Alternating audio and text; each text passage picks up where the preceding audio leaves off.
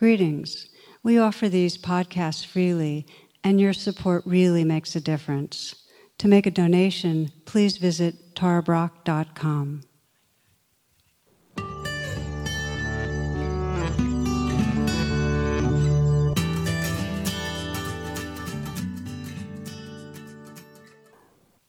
So I'm just back from retreat, and there's some of you sitting here that were part of our week-long. And one of the stories, and this wasn't from this retreat, but that really illustrates, I think, the experience of deepening practice. One young man went to a week-long retreat, and he described at the end this incredible roller coaster of ups and downs, these moments of incredible stillness or joy and a sense of being in the flow. And then other moments where he's just caught in obsessing and comparing with other people and jealousy. And he said, I get it, that the joy is in getting real. It doesn't have to do with any particular mind state. The joy is in finding that presence and space that really has room for this changing life. The title of this talk is Radical Self-Honesty, the joy in getting real. Okay?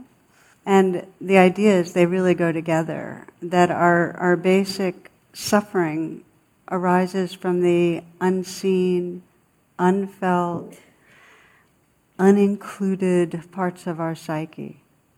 That's where the suffering comes from. And when we pull away from any part of our lived experience, what happens is that we have to erect defenses.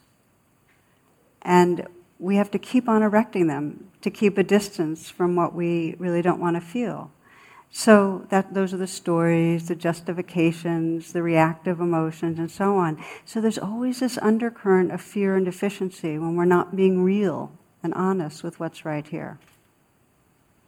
And what happens is that our identity gets organized around the defense system, around all the ways we're trying to get what we want and avoid being seen and controlling things, sometimes described as a false self.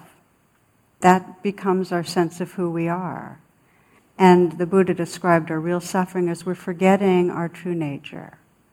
We get organized around a kind of sliver of defenses or aggression, stories, narratives, and forget the heart and awareness that are here.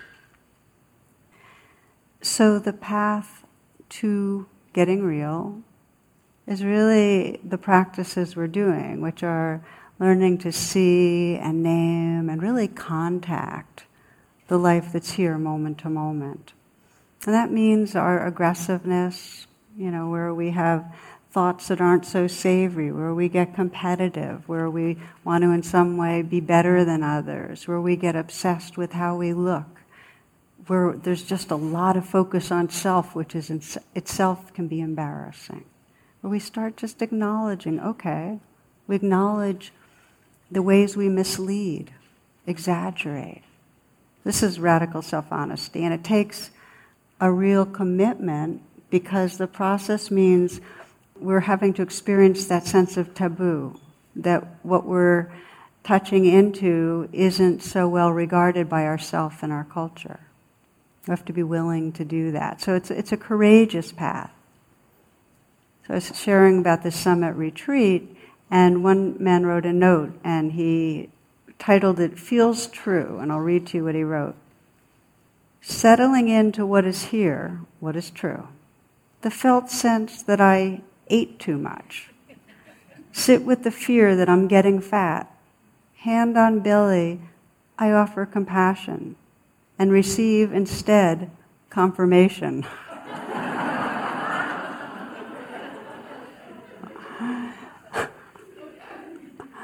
I remember the first time I went to the Insight Meditation Society, there was a sign up, and it was a quote by Lily Tomlin, which is, "Self-knowledge isn't necessarily good news."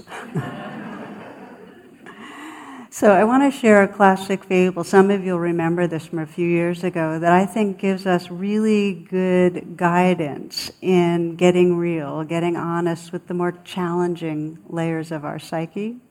And in this, it's a story about a monk that lived in northern India. He was known as a kind of a brother of mercy. He was a healer, and a healer who could really breathe with people and hold a space, a deep kind of acceptance that allowed people just to unfold themselves because they felt his good heart. But he did this for years, but then he became exhausted. He just felt like something was off or missing and dispirited. So he had heard about a great teacher who lived many hundreds of miles in the south, an older woman whose reputation had spread far and wide. She was a Buddhist nun, and he decided he was going to go visit her. Her reputation was she is profoundly laser-like deep in her insights and her capacity to guide people to really contact truth. So he goes off to find her, and he walks. He does it. It's a walking pilgrimage, and the first night he goes to a temple where many other pilgrims stayed, and he encounters an old nun there, and he tells his story, how he became dispirited in his practice and exhausted without inspiration. And she was sympathetic to his situation. She offered to guide him to the residence of this great teacher that he was seeking. So they arrive at the edge of a bustling village and are warmly received because the old nun had been none other than the much-loved wise woman he was seeking. Over the years, she taught him how to empower others by allowing them to discover the nature of reality, how they could contact and cultivate a deep understanding by really diving into just what's real and true in the moment. So, many years later, as she lay dying, she beckoned him to her side, and she said, "There's something I never told you. On that day we met, I too had lost heart. I was headed north seeking a great, compassionate healer I had heard about." Then she smiled and squeezed his hand and peacefully passed away. So how might we understand this? How do we sense these two qualities? They really were part of a whole. Their qualities they brought to others, they were really part of each other. They belonged together. And the old nun represented to me this path of radical self-honesty, of having that courage to really look at what's true and name it and acknowledge it and open to it. And the monk had that quality of radical self-acceptance, where whatever was seen was held in compassion. And we need them both. There's no way that we'll be really honest with ourselves, really contact truth, unless there's some space that's forgiving, tender, kind, that can hold it. We need them both.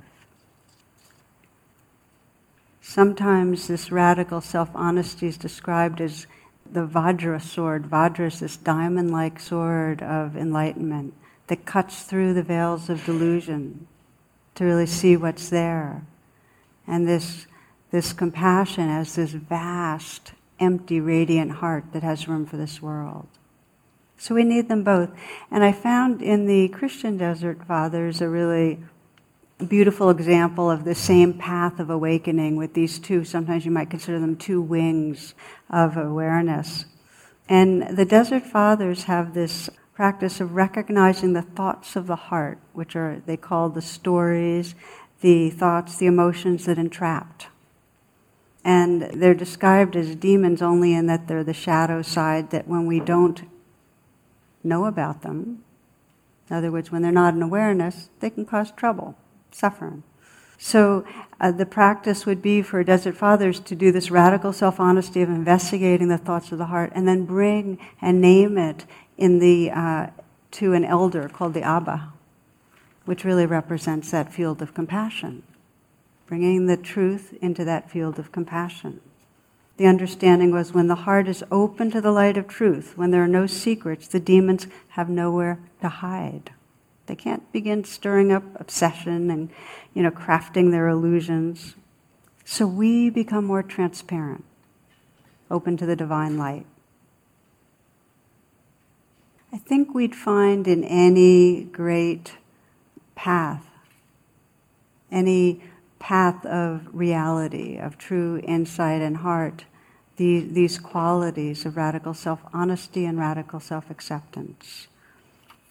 And I love the phrasing, we become more transparent as we wake up. The light can shine through. So one of the metaphors for how the veils arise and how we get caught in a kind of more diluted egoic state is, of course, Garden of Eden. And the Desert Fathers, their understanding was the fall was not disobedience. The fall into egoic state was because Adam and Eve hid. Okay? It wasn't, okay, so eat the apple, but it was the hiding. And they believed that, originally we're innocent, naked, not covered over, and then believing in badness, we have to cover ourselves over, disguise ourselves, pretend, develop strategies to protect and defend. I thought that was an interesting way to frame it.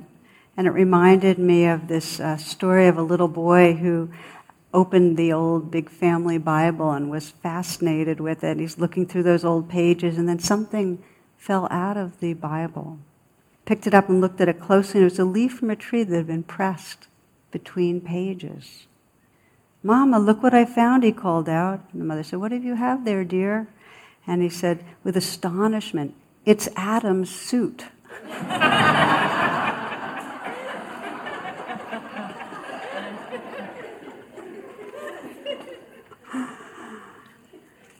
So radical self-honesty begins with recognizing the patterning of our false self, of the parts of us that are covering over and trying to present something.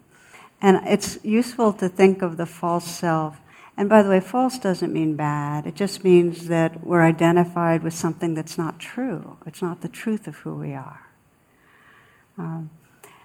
You can think of the false self as emerging from three core drives, and they're represented through the layering of our brain, that the reptilian brain has us act to avoid harm. Okay?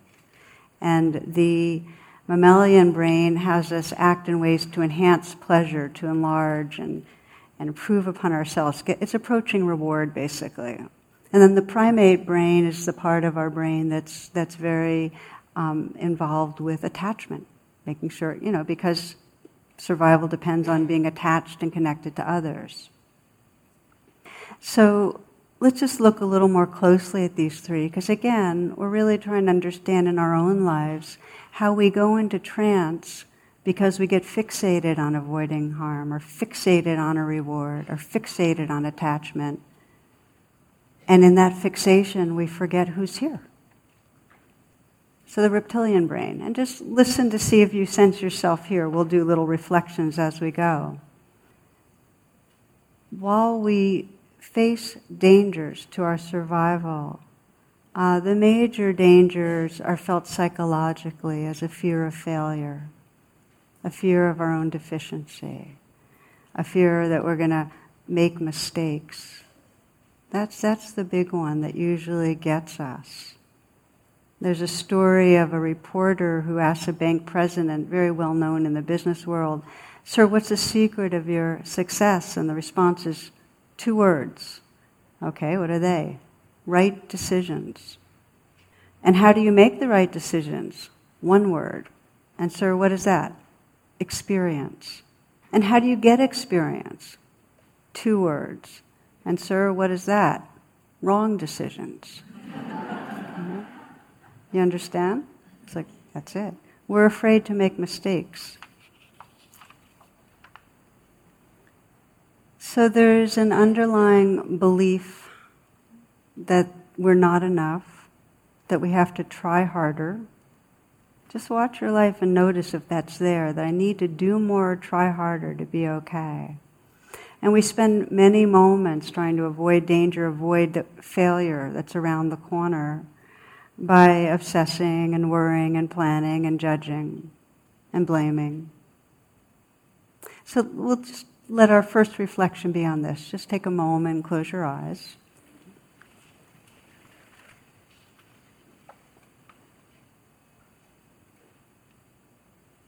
And reviewing today, perhaps the last few days, just notice when your mind, your behaviors were occupied or driven by the fear of danger, that something was going to go wrong, that you were going to lose something,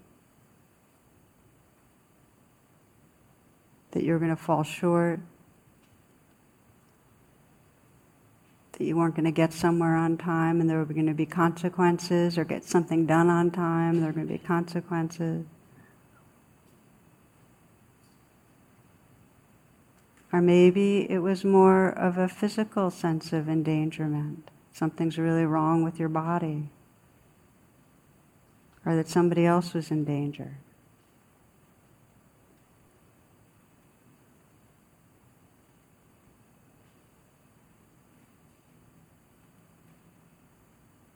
And if you have one example in your mind of where that insecurity was driving you, the fear was driving you, you might take a moment to kind of go inside that situation.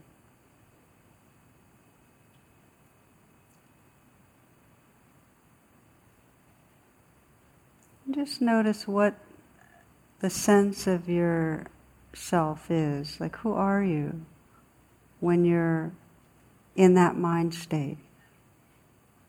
How do you experience yourself?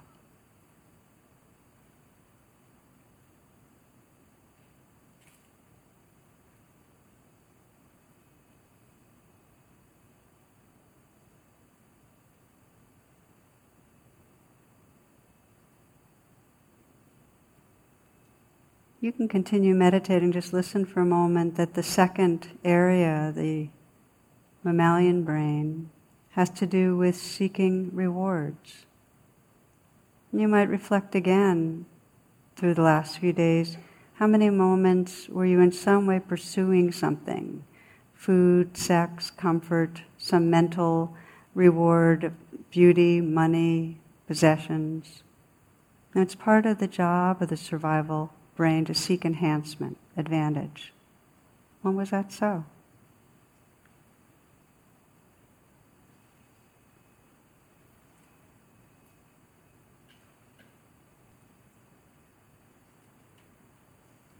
And again, just take a moment if there's one example of where you were in some way fixated on getting what you wanted, more pleasure, more comfort. It's your sense of yourself when you're in that mode. And do you like yourself?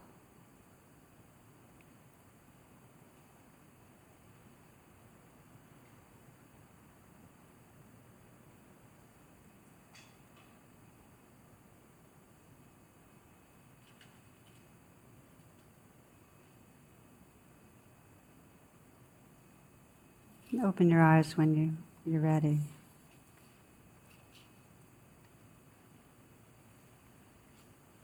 Okay, so a reminder, and we've only covered 2 of the 3, that this is totally universal, natural programming. That when we sense harm, we avoid it, and then we kind of shrink into the, avoiding, fearful, defended self. And when we sense some reward, there's some grasping. And then we become the one who's pursuing and really using our mind and our energy to get what we want. That's just really natural. There's one story of, in an old town, there were 3 stores on the main street and they stood side by sides. They were completely connected. And they all sold the same kind of merchandise. So one day the owner of one of the stores on one of the ends put up a sign saying rock bottom prices. And this prompted the store owner on the other side, farthest side, putting lowest prices in town. So the guy in the middle was kind of in a conundrum. He didn't know quite what to do with that, but these aggressive maneuvers. And then he had a bright idea, and he put up a sign saying, main entrance.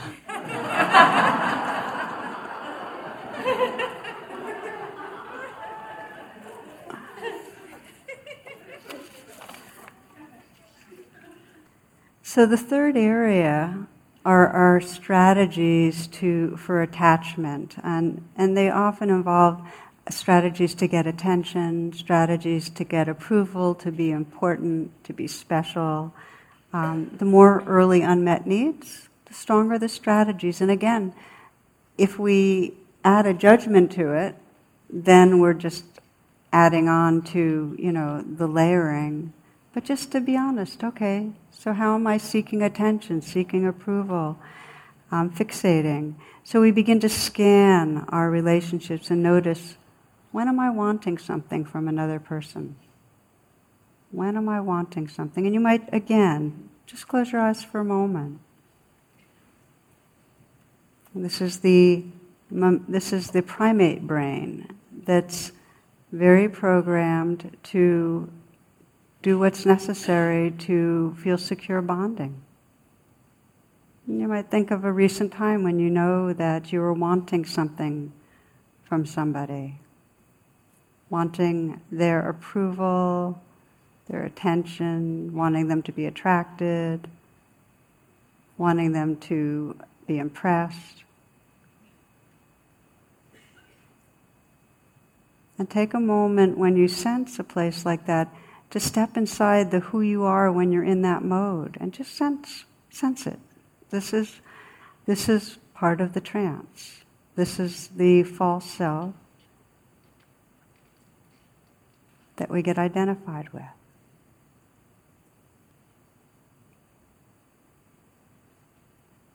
So that part of this honesty is this recognition, again, what in Buddhism is called suffering or dukkha, and it doesn't have to be anguish. It can be any sort of sense of discontent or something's off.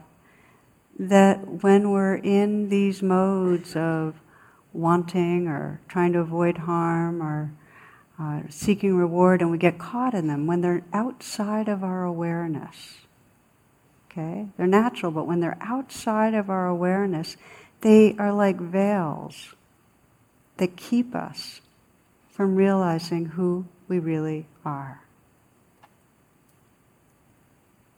They're veils that keep us in a confined sense of self that's usually got a flavor of deficient and fearful. Okay, so opening your eyes. Okay, so that's the challenging part of things, is that we have conditioning, we fixate, we get small, and now how these practices can help us just identify that cleanly and kindly, and then wake up into something bigger. And so when we think of it, you can go back, we can use our example from Eden, okay? Again, we have our ancestral couple there, and the first thing is, this, and the story's got a lot of different versions, but so there's this compelling thing to seek reward, to get that apple, right? That's enhancing, it's pleasure, it's I want, right? So that happens. And then there's the fear of punishment. Whoops, bad, shame, gotta cover up. That's the reptilian brain acting out. And then the primate brain's going in some way, oh man, we screwed it with our maker, now I'm guilty, I blew it. So you've got all the different parts of the brain involved on how this is the emerging ego. And if you think to yourself, oh, what if they had had a little mindfulness training? And so we're able to say, this grasping after an apple, it's just a condition to grasp. It's okay. It's okay, sweetheart. It's natural, right? And then there's that hiding and that sense of, oh, we're going to get punished. And in some way, this, sense of,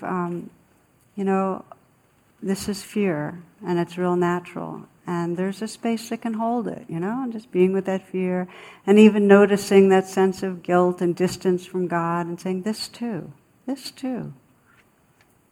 would have saved us many, the millennia of neurosis. Okay, so we'll move from that comparison.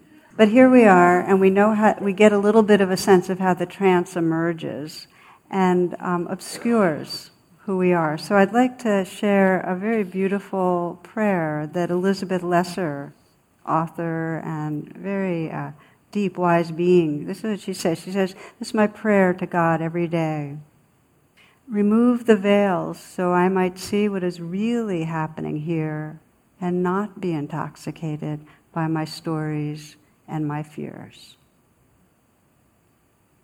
Remove the veils so I might see what is really happening here and not be intoxicated by my stories and my fears.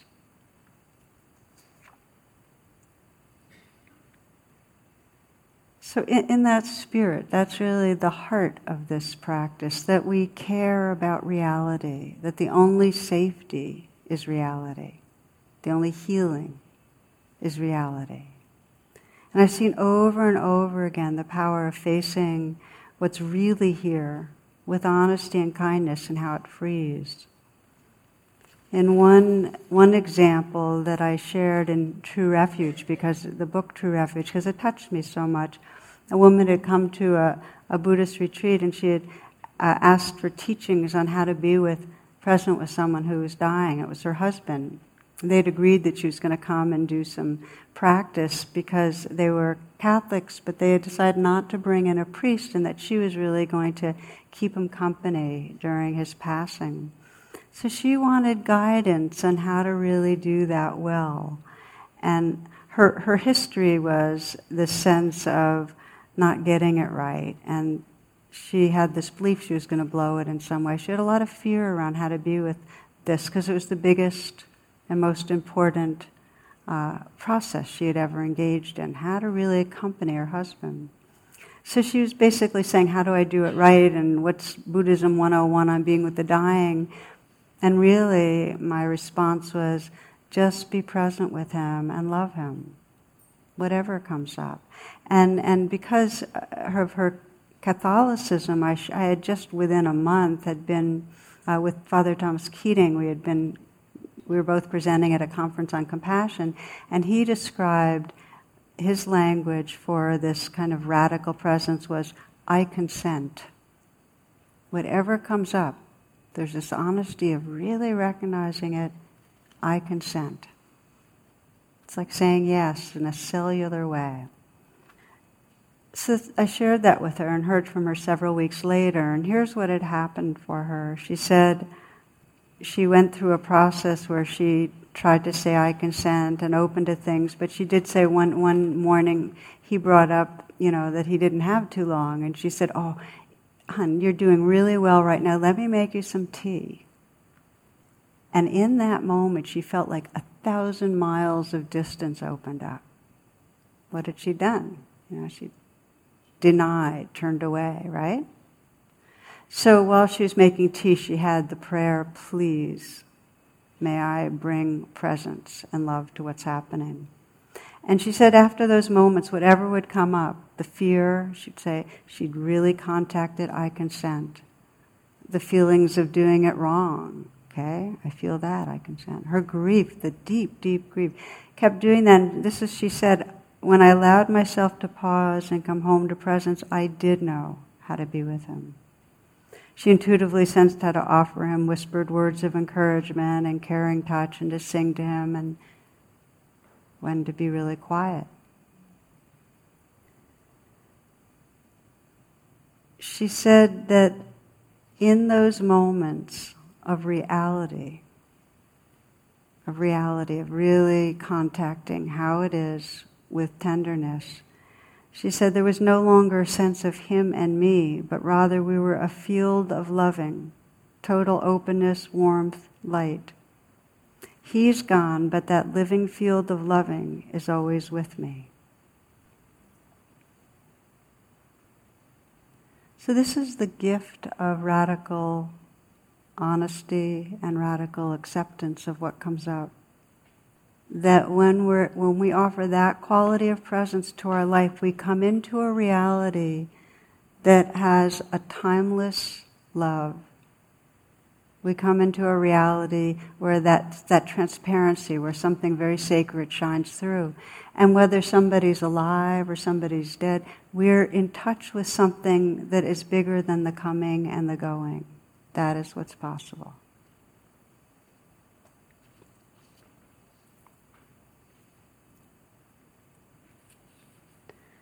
So these are the basic elements of this process of radical self-honesty. And the first element means letting go of the fixation, the doing, the fixing, the blaming, the judging. Whatever it is that we're fixated on, there's a letting go of that and turning inward to touch what's actually going on here. And while for her it was doing, this kind of endless doing that she ran away from the moment with, for many of us it's blaming, whether it's ourselves or another person. And I've come to find that in any moment of blame, whether it's somebody else or myself, in those moments I don't have access to the very place of aliveness that is asking for attention. Any moment of blaming keeps us from radical self-honesty. And that's challenging because we think, but I'm right. But that doesn't matter. There's still something that wants attention that if we don't pay attention to, we can't really be at home with ourselves. The biggest challenge to self-honesty is a belief in our own badness. Yes, we judge others, but it's the fixation on something's wrong with me that keeps us from being honestly with what's deep down in us. We think that self-judgment, there's something a little bit like high-minded about it, like we're judging ourselves to improve ourselves and we're on our own case in a good way. But any judgment, any perfectionism prevents us from seeing what's here clearly. It takes us away from our own being. We can't be honest. One man that I was working with some years ago shared with me his deepest shame, where he just felt wrong and bad. And it was that he disliked his teenage stepchild. And it's very hard for him to tell me that. He said that this young person had, tantrum still, was angry, was rude. He cared about him, he had some compassion, but he really didn't like him. And he was tormented by his own feeling of badness. And he felt like his aversion hurt his wife, who had her own challenges, and trying to not be reactive. And he couldn't talk about it to her, to anyone. He even thought I would judge him when, to come to me and say, I don't like my stepchild.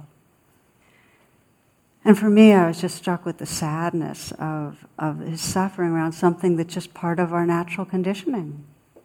When something's really unpleasant, we get aversive. We can't help it. Just the way we're wired. So, so many parents struggle with feeling dislike towards their children. They can love them but not like them, and guilty about it. And so many children feel guilty and bad about not liking their parents. In fact, the guilt gets in the way of touching the love that's there. So anyway, with him, I basically said what I'm saying now. I said, it's not your fault. It's just happening. Not like you decide to put it on the switch of dislike. It just happens. And when I said that, it was like this release could happen. He really started crying because he had been living with this very toxic sense of shame. So he talked to his wife, and she had the same thing going on. So they were able to really hug and hold each other. And in fact, by naming it out loud, by getting real, they had more space to then respond with some equanimity through a very difficult phase of this young man's life. Probably every one of us has had times of something we feel really ashamed about, whether it's some addiction or some way we've treated others or an obsession or a failure. We might have had the experience of confessing it to someone and having them normalize it, and the enormous relief. The enormous relief. So it's key to be able to start holding ourselves in that way. To be able to say, really, this is what's happening, and it's really okay. I mean, I say to myself those words from that Hawaiian healer, I'm sorry for all the suffering that's going on, and I love you. And I say it a lot. I'm naming this out loud because we need to counter the self-aversion. So when I come into one of those conditioned experiences of trying to feel important or special or feeling jealous or lower or falling short or whatever the current neurosis is, I try to say, okay, this is the trance. This is what's going on right now. This is the narrative. This is the special person narrative, or this is the falling short narrative. And I'm sorry. And I love you. And that combo of the honesty and the tenderness allows me to relax back into a bigger reality. This is a poem by Dana Fald. She says, "There is no controlling life. Try corralling a lightning bolt containing a tornado. Dam a stream and it will create a new channel. Resist and the tide will sweep you off your feet. Allow and grace will carry you to higher ground. The only safety lies in letting it all in, the wild and the weak, fear, fantasies, failures, and success. When loss rips off the doors of your heart, or sadness veils your vision with despair, practice becomes simply bearing the truth. In the choice to let go of your known way of being, the whole world is revealed to your new eyes. In the choice to let go of your known way of being, the whole world is revealed to your new eyes." So this is the practice that requires real courage and intentionality, because our conditioning is to keep doing the old patterns, to not look at the places within us that are caught in a certain kind of trance, that are living behind the veils.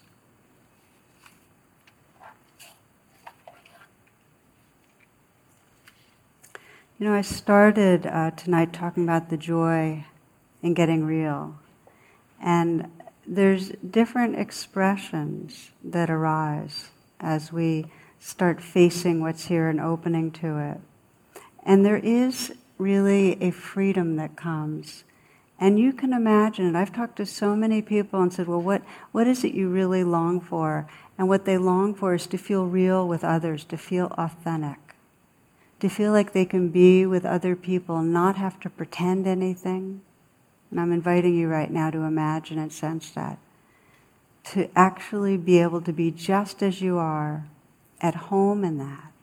Be able to trust that, be okay in that.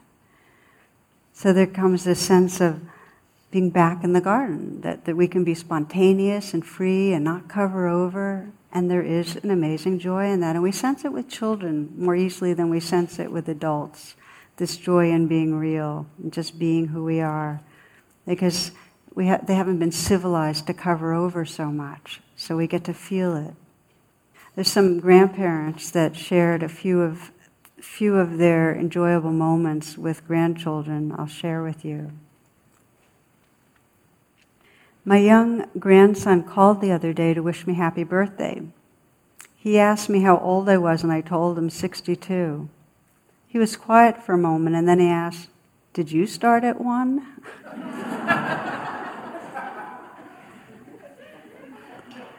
A grandmother was telling her little granddaughter what her own childhood was like. "We used to skate outside on a pond. I had a swing made from a tire. It hung from a tree in our front yard. We rode our pony. We picked wild raspberries in the woods." The little girl was wide-eyed taking this in. At last she said, "I sure wish I'd gotten to know you sooner." I didn't know if my granddaughter had learned her colors yet, so I decided to test her. I would point out something and ask what color it was. She would tell me. She was always correct.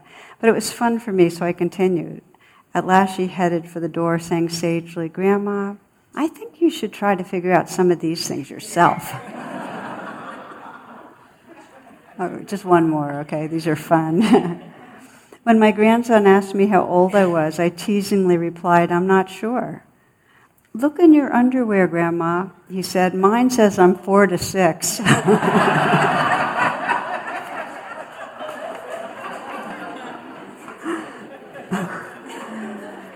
So the joy in getting real. Thus far, I've mostly spoken about getting real with ourselves. And what it enables and what naturally occurs is that we live it with each other. It's also a practice with each other. It's a practice to be in touch with what feels most authentic and be able to express it and name it with others. And we're always relating. And so how much do we relate from realness? It's beautiful that way the Desert Fathers describe it, that relationship that grows when somebody's able to say, okay, here's some shadow stuff, and put it out there, and the freedom in that. So many people know it through 12-step programs. Just to be able to say what's true helps to remove the shame. And for many people in our community here and around the world in different spiritual communities, we have these spiritual friends groups, 8 or 10 people that meet every other week. And again, it's the naming truth in a space that's safe, that's loving. We learn to do it in therapy, and we learn to do it with friends and with our partners. Adrienne Rich writes this. She says, an honorable human relationship, that is one in which two people have the right to use the word love, is a process of deepening the truths they can tell each other. It is important to do this because it breaks down human self-delusion and isolation. So part of removing the veils happens when we're with each other and needs to be practiced there. Now, this is not the honesty that we sometimes describe as, I'm going to speak my truth. That often is an excuse to express our anger. Do you know what I mean? We haven't done the process yet of the self-honesty that gets under the anger to where the vulnerability and care is. So we're speaking from a layer that's been unprocessed. And what happens is when we speak our truth, and our truth is an unprocessed layer, then what comes out, which is blaming, creates defensiveness. So we don't end up getting the results we want. It doesn't further understanding. So we're talking about authentic truth-telling, which is really huge self-honesty, recognizing our wants and fears and naming that vulnerability without blame from the heart. And what I've seen over and over is the more one of us does it, it creates safety for another. Mark Nepo, we waste so much energy trying to cover up who we are when beneath every attitude is the want to be loved. And beneath every anger is a wound to be healed. And beneath every sadness is the fear that there will not be enough time. When we hesitate in being direct, we unknowingly slip something on, some added layer of protection that keeps us from feeling the world. And often that thin covering is the beginning of a loneliness, which if not put down diminishes our chances for joy. It's like wearing gloves every time we touch something and then forgetting we chose to put them on. We complain that nothing feels quite real. In this way, our challenge each day is not to get dressed to face the world, but to unglove ourselves so that the doorknob feels cold and the car handle feels wet and the kiss goodbye feels like the lips of another being, soft and unrepeatable.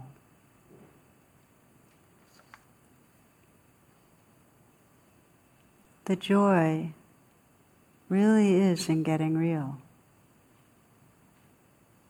If we're not in touch in a real way and open in a real way, then we're going to be afraid of what's there.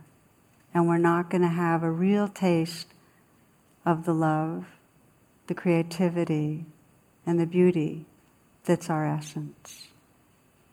So let's just take some moments to sit together.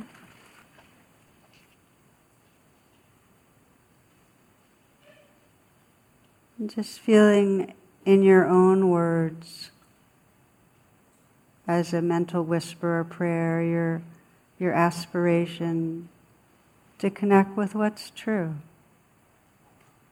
to remove the veils, to be more transparent, so that that light of the divine,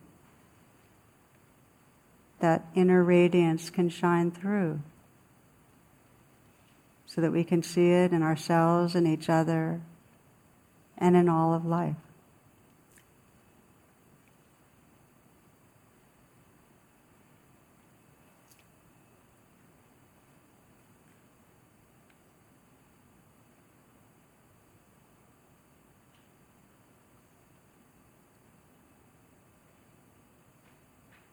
And then in that spirit, just to bring your awareness to what's right here.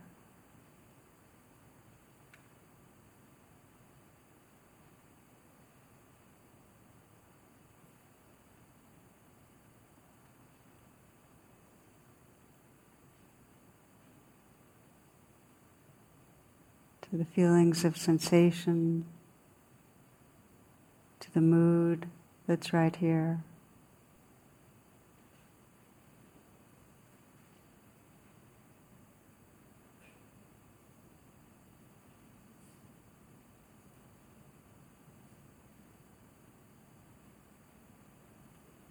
Sensing the possibility of saying yes, or I consent. Very deep tenderness to whatever's right here. It's very difficult. You can send a message of comfort. I'm sorry, and I love you.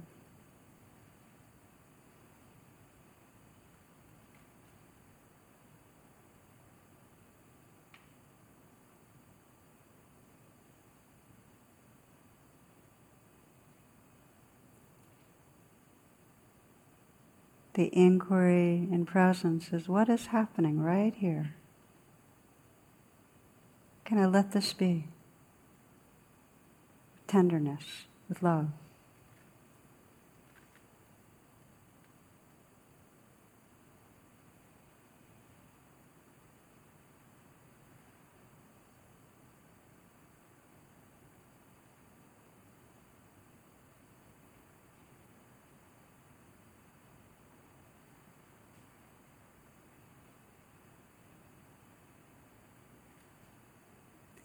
The only safety lies in letting it all in, the wild and the weak, fear, fantasies, failures and success. When loss rips off the doors of the heart or sadness veils your vision with despair, practice becomes simply bearing the truth.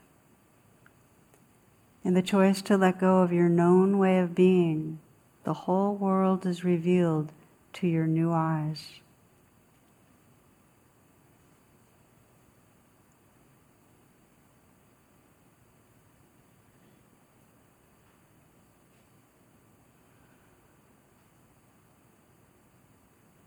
Namaste, and thank you for your attention.